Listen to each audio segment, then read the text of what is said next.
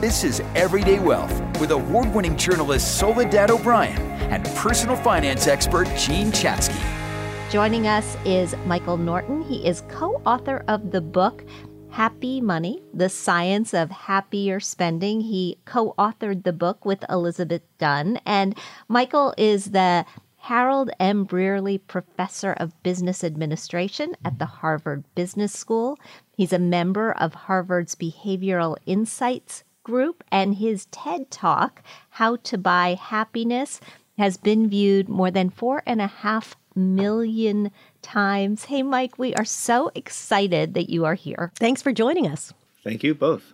You start your TED Talk, Mike, by pointing out all the people who say money can't buy you happiness. And then you right from the get-go, you're like, they're wrong. They're completely wrong. Explain to us why they're wrong.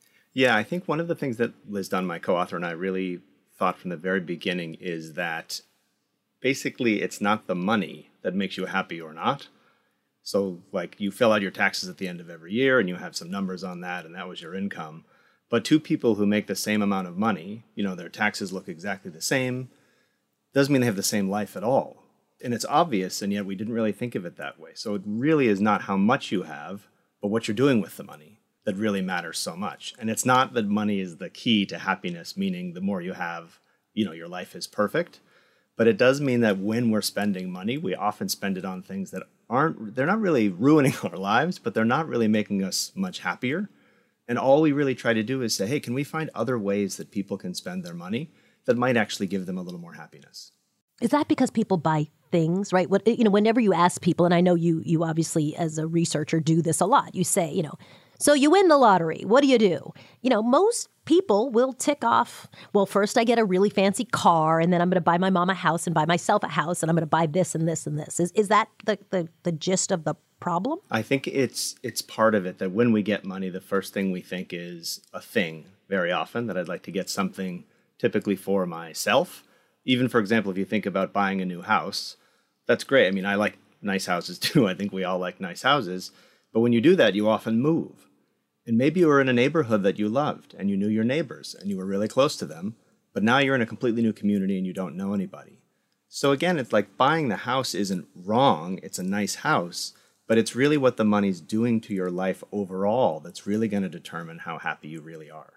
When you focus in on your TED Talk, and I had watched it before, I rewatched it before we sat down to do this interview, you basically divide happy people and unhappy people by their behavior, right? And you're saying those people who use money for pro-social rather than anti-social behaviors, using money to either get together with others or to do something for others are happier. So first of all, what's the difference between pro-social and anti-social, and why does this work? I divide people. Even when I walk down the street, I just point at people and say, you're good, you're bad. And I do it in my own household too. I used to do it just in my head, but now I actually point at people and yell at them. Judgy. So don't Very come judgy. to Cambridge. I like that. That's why Soledad likes you, by the way. She's judgier than I am. So true. So true. I think that, so let's think about buying things again or buying stuff for yourself. So we do these experiments, for example, where we give people money and tell them to go buy a coffee. Some people, though, we say go buy a coffee and drink it yourself.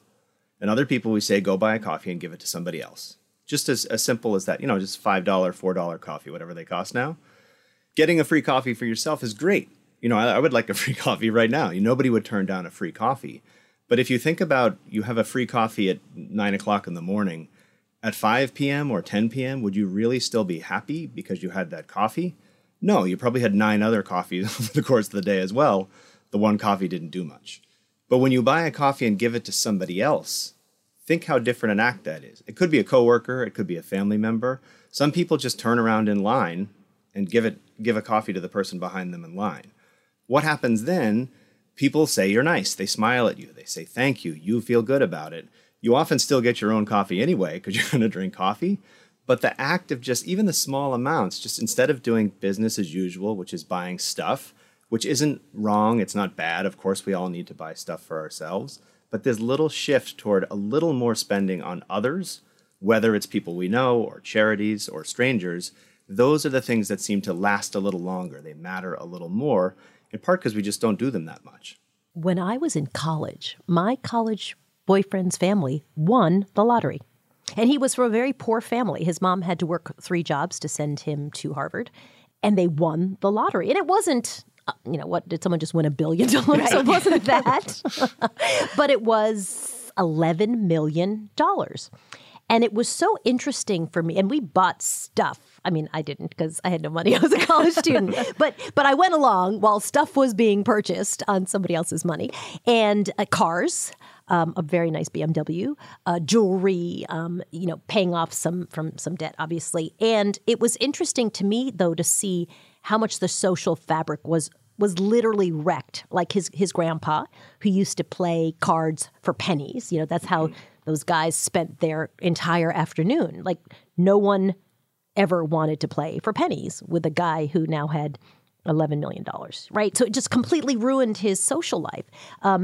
It ruined the family dynamic, right? You had people, do you give a chunk of money to someone who's struggling? Not financially struggling, but maybe struggling with some other issues that money would be more problematic than solution for. So it was just so interesting to watch that all play out. All things you talk about in your TED Talk, and you're nodding vigorously for those who can't see you. It's actually just my laptop is moving up and down. I disagree very strongly with everything you said. No, it's such a great example because even some of the categories you said they bought a car, they bought other stuff. You also said, though, that they paid down debt. So if you think about how they're using the money, they're using it in very different ways on different things. Paying down debt actually does improve your happiness. It's a great thing to kind of cancel your ledger and not have that worry. So some categories are fantastic if you use the lottery winnings for that. You really would be better off. Other categories, though, don't pay off that much, like cars and houses don't seem to really matter that much. But I think you hit at the exact real problem, which is that it isn't the money itself, it's what it does to your life. I interviewed a lottery winner years ago who I still think of, who said after he won the lottery, he felt like a walking dollar sign. Mm-hmm. Everyone he ever met, ever, even for a minute, reached out on Facebook or called him up and said, "Hey, how you doing?" And then he said, "Good." And then they said, "Give me some money." Basically, that was his life. And it was his kids.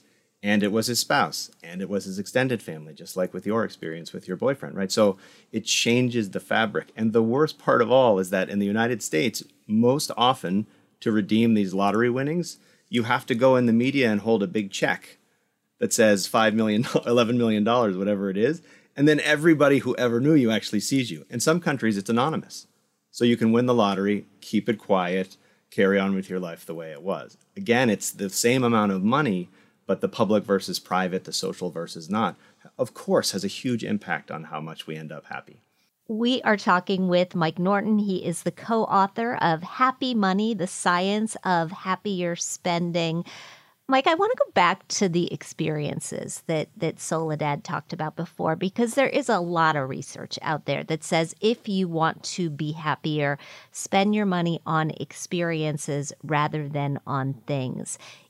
Do experiences work because we tend to do them with other people, whether it's a vacation or whether it's, I don't know, a class or whatever it happens to be? Is it because we don't tend to climb rocks by ourselves? It's part of it for sure. So I think, if you buy something for yourself, sometimes you use that thing with other people. But, if it's shoes or a new phone or whatever, it's really about you and you're going to use it all by yourself.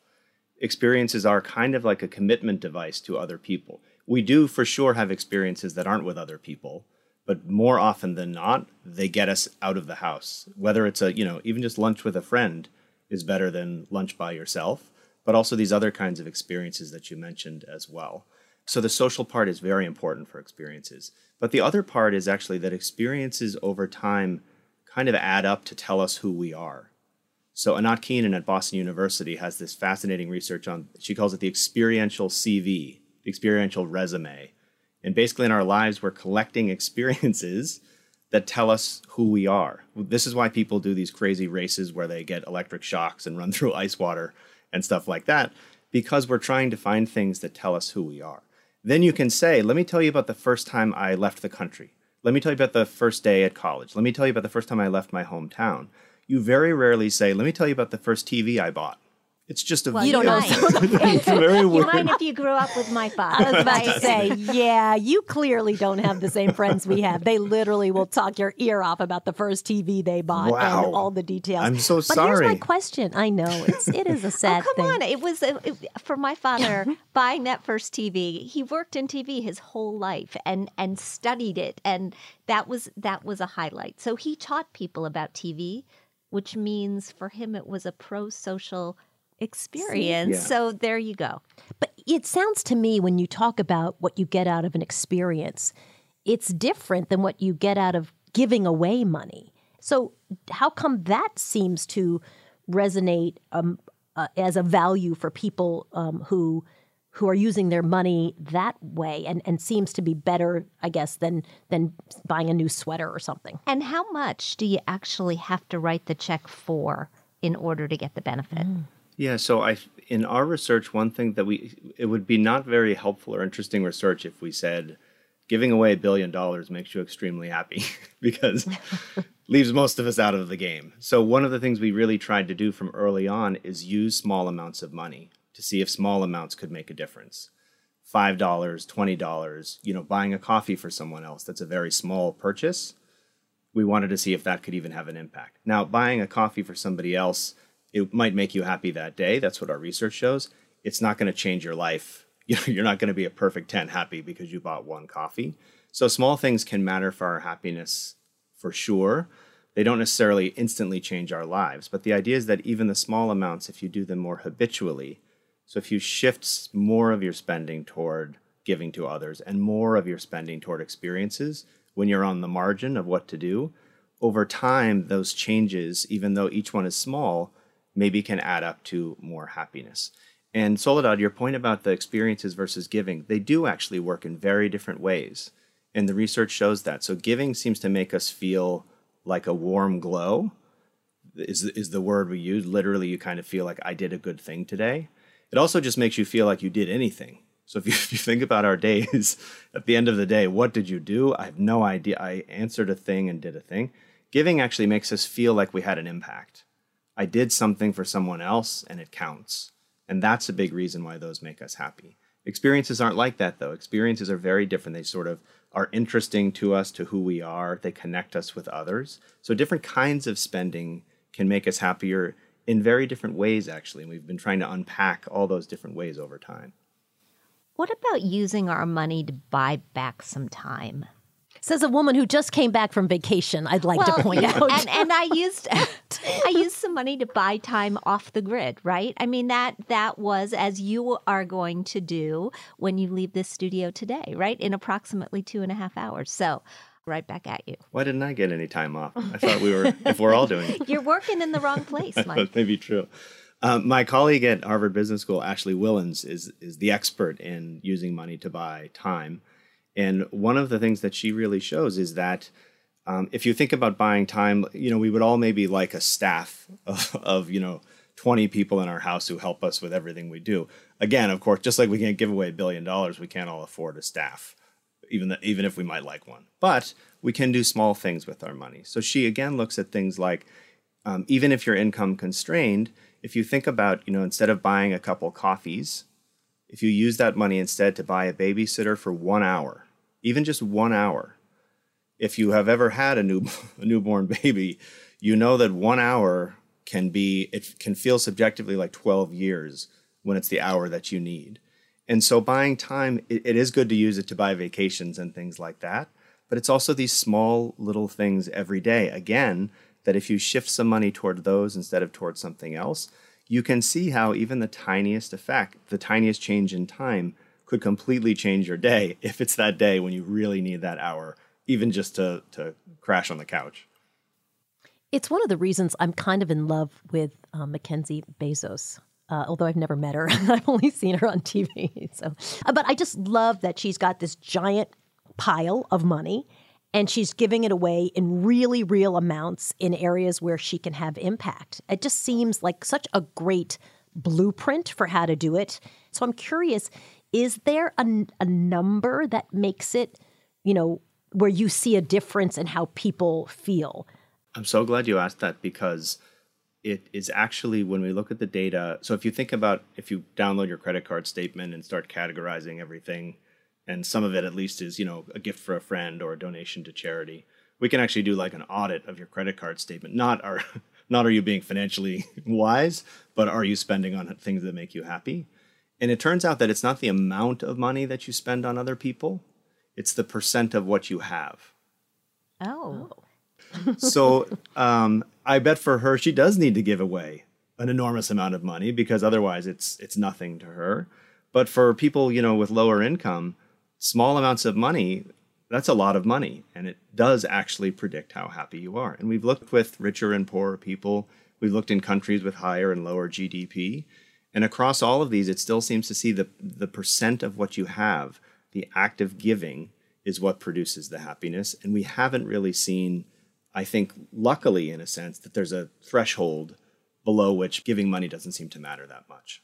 Anecdotally, I have often, because I travel on the New York City subway system, I feel like I have my PhD in this. But anecdotally, when you see someone who's asking for money, the people who give $1 or $2 are always poor people. And if you ask people in poverty, why are you clearly, who doesn't have a lot of money, giving away this big portion of kind of what you have? They'll tell you, I've been there. I've so been in this person's position. I understand what this $1 or $2 can do. So it seems to prove your point about the percentage of does kind of add value. Is there a best way to give for people who might have a chunk of money? Do you set it aside? Do you think about it with a structure? Hey, we have $200,000 and we're going to give it away in this way consistently in a program, if you will, every month. Is there a way that's better, or that you've seen is most effective? If you look at the charities that you give to, if you kind of audit those charities, are those the charities that you care absolutely the most about in the world?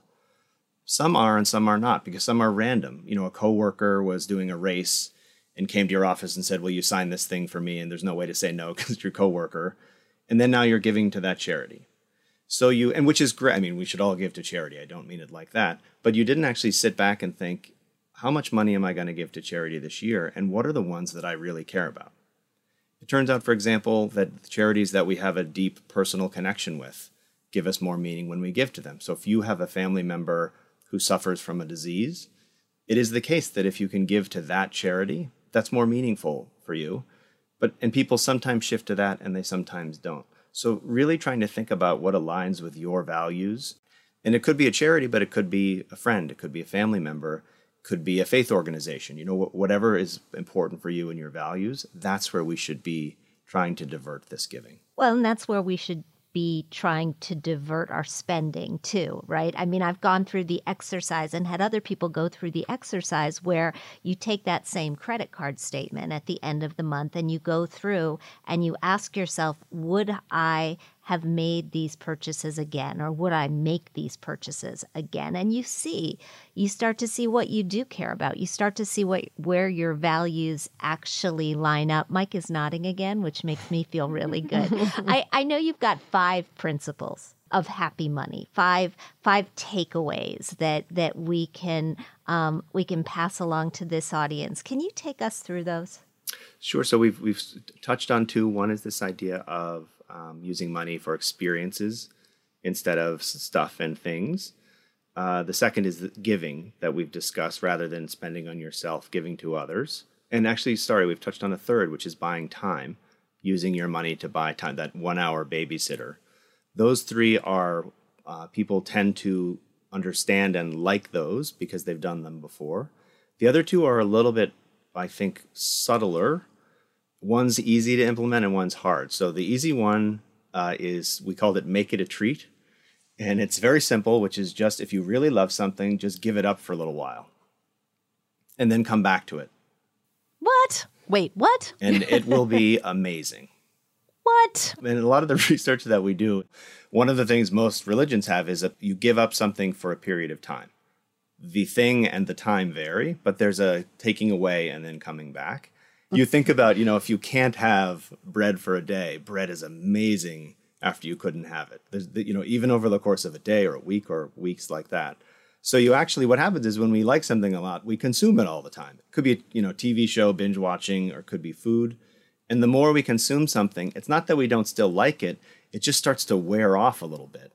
Like if you're eating a chocolate cake, it's terrific. But the 17th bite, it's still good. It's chocolate cake, but maybe it's enough already. But if you stop and then come back to the chocolate cake tomorrow, you get to start all over again, and it's great. So there is this idea, if you give up coffee for a week, you would have enjoyed all the coffees, but that first coffee back is like heaven because you haven't had coffee, and the net happiness can be higher when you give things up. I said that's easy to implement because all it means is not spending money for a while. It's incredibly hard to implement because it works the best if we give up the things we like the most. And that's a whole other problem that we have to struggle with in life in general. So that's 4 things on our list. What's number 5?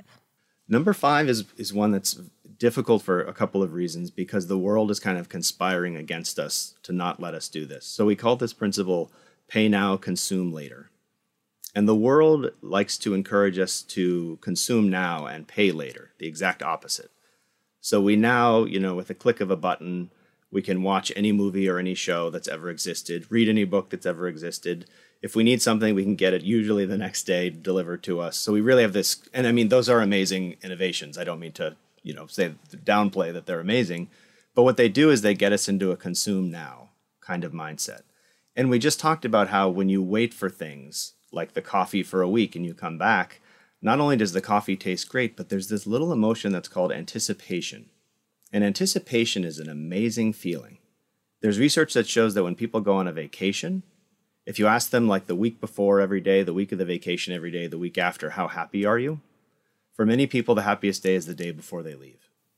Oh my God, my vacation is starting in 2 hours and I am extremely happy right now. And you're imagining how great it will be. And you think about, I'll be like, we've done sort of, people think of themselves on the beach and, they look great. And also everyone around them looks great. And then you go to the beach and I don't look great and not, the other. So, we have these, I can't wait for vacation. It's going to be perfect. And then, vacations are great, actually, the data show. But that anticipation is so important and so valuable. Kids before their birthdays, the joy and excitement of waiting to consume is just huge. And we tend to not build that in. And then the paying now versus paying later, credit cards, of course, encourage us to pay later for everything. We just kind of swipe it and the bill comes later. And that's debt. We talked earlier about how debt can really affect our happiness. When you consume something that you haven't quite paid for, it weighs on you a little bit. It kind of interferes with the enjoyment of it. And my favorite example of doing it the other way is prepaid cruises. When you pay upfront, sometimes like a year before, and then you go on the cruise. And what do people say after the cruise? They say it was amazing. Everything was free. Well, that's how I felt about my trip for my 50th birthday. Because I didn't want to get credit card bills. And so I just saved the money before we went, put it in an account. It was done. And yes, you're right. It did. It felt free. But my question about this whole idea of pay now, consume later, isn't that just another word for saving? I mean, and saving is hard for all of the different reasons that you've mentioned. But is it just saving with a specific goal in mind? And shouldn't we, by this logic, be trying to be anticipatory about things like retirement? I absolutely agree. I think the first thing is that a lot of the research we do, the starting point is that people are going to spend money, full stop. And so given that they've decided to spend, how can we help them spend it in ways that are better? But you're absolutely right that there's a pre-step to that, which is you don't have to spend the money all the time. You could save the money. Getting out of debt's good for your happiness. One of the issues with saving is it tends to not be very rewarding in the moment. Though obviously the way vacations and buying a friend lunch are rewarding in the moment. So we actually have been trying to think about how we can make saving more emotionally evocative, more to give us more happiness. And one of the things we've done, to your point, is when you save into accounts that are, for example, for experiences, you tend to be a little bit better about saving into them and a little bit better about not withdrawing from them. So we do have this sense in ourselves that we can help ourselves to save if we're saving for something that's really important to us that we really care about. But when our savings go into an account that has a account number that's 27 digits and that's it, it's not surprising that people say, that's not that interesting. Maybe I won't save. Yeah, it doesn't give you the Fuzzies. little fuzzy and the little buzz of joy that you get. You got to attach it to some kind of little freebie. People will go crazy for some little gift that, even if it's not valuable in any real way, that is an indication that they've done something. So I always think you have to attach it to that. You many years ago now, I mean, almost like 10 years ago, you talked about the IKEA effect. And I wasn't sure what specific part of IKEA you're referring to, because I go for the meatballs. I was going to say, like, by eating a lot of delicious Swedish meatballs. What's the IKEA effect, and how does that play a role in happiness? I would love if the project was determining the right number of Swedish meatballs for happiness. That's sort of like now some that's curve. Research. That's Harvard level. Come on, guys, get on it. The aspect we were interested in was the aspect where you build stuff yourself. That part of their business model is, as we all know, that you build the furniture yourself or the products yourself. And many people express great frustration at building things themselves because they can't do the thing and the thing breaks and they jam the other thing into the thing. But actually, our research and other research shows that there's something about making things yourself that really does imbue them with a different kind of value. It's why people have like a lumpy mug that they made in high school and they carried with them for the rest of their life, or a terrible watercolor, that they painted at some point, or people have tables. So judgy. Well, I'm referring to myself. Just to be clear, I have no artistic talent. Or a bookshelf or a hat rack. We make these things and we keep them because they're so important to us. It's not that they look great, but that they create a value for us because we did it. We made it. It's part of us, and that's great. And so even with IKEA furniture, it's true that you're frustrated when you make it, but compared to that same thing that somebody else put together, you still kind of like yours a little bit more. There's a little tag when we make things ourselves that we just have more meaning in them. And you can say it's like a mistake because the thing's crooked, or you can say it's kind of a gift because we get to enjoy the things we made. We're built so that when we pour ourselves into things, we get a benefit out of them later.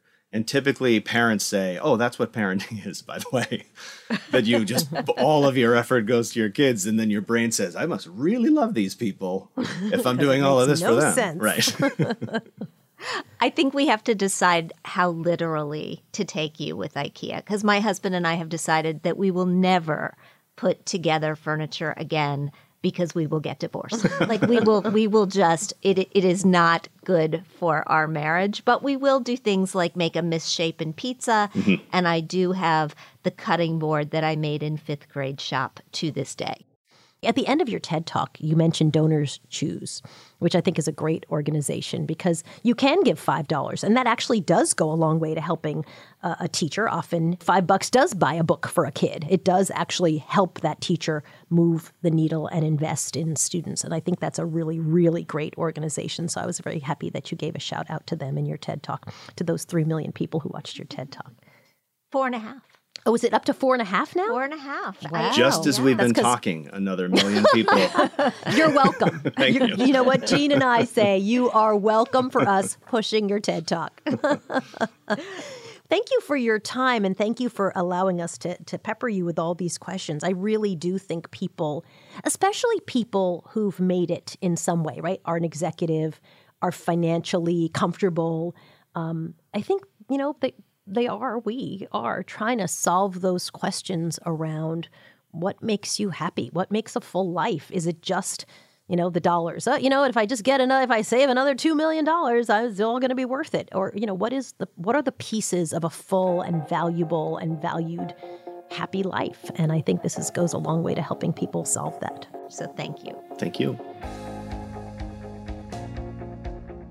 Is your retirement withdrawal strategy built for a looming recession? Do you know which accounts to draw from first? What are the common pitfalls? How can you minimize your tax bite? Join Edelman Financial Engines on Tuesday, August 16th at 2 p.m. or 8 p.m. Eastern for a timely virtual event, Recession and Your Retirement Withdrawal Strategy. You can register for free at planefe.com. They'll look for financial pitfalls to avoid and how to help make sure your financial plan is built to last. Whether it's sequence of withdrawals, whether to start taking Social Security or stay diversified, they'll help you understand the specific steps that you can take to make sure your financial plan is working for you. Join Edelman Financial Engines for Recession and Your Retirement Withdrawal Strategy on Tuesday, August 16th at 2 p.m. or 8 p.m. Eastern. There's no cost to attend and no obligation, so register now at planefe.com. That's planefe.com.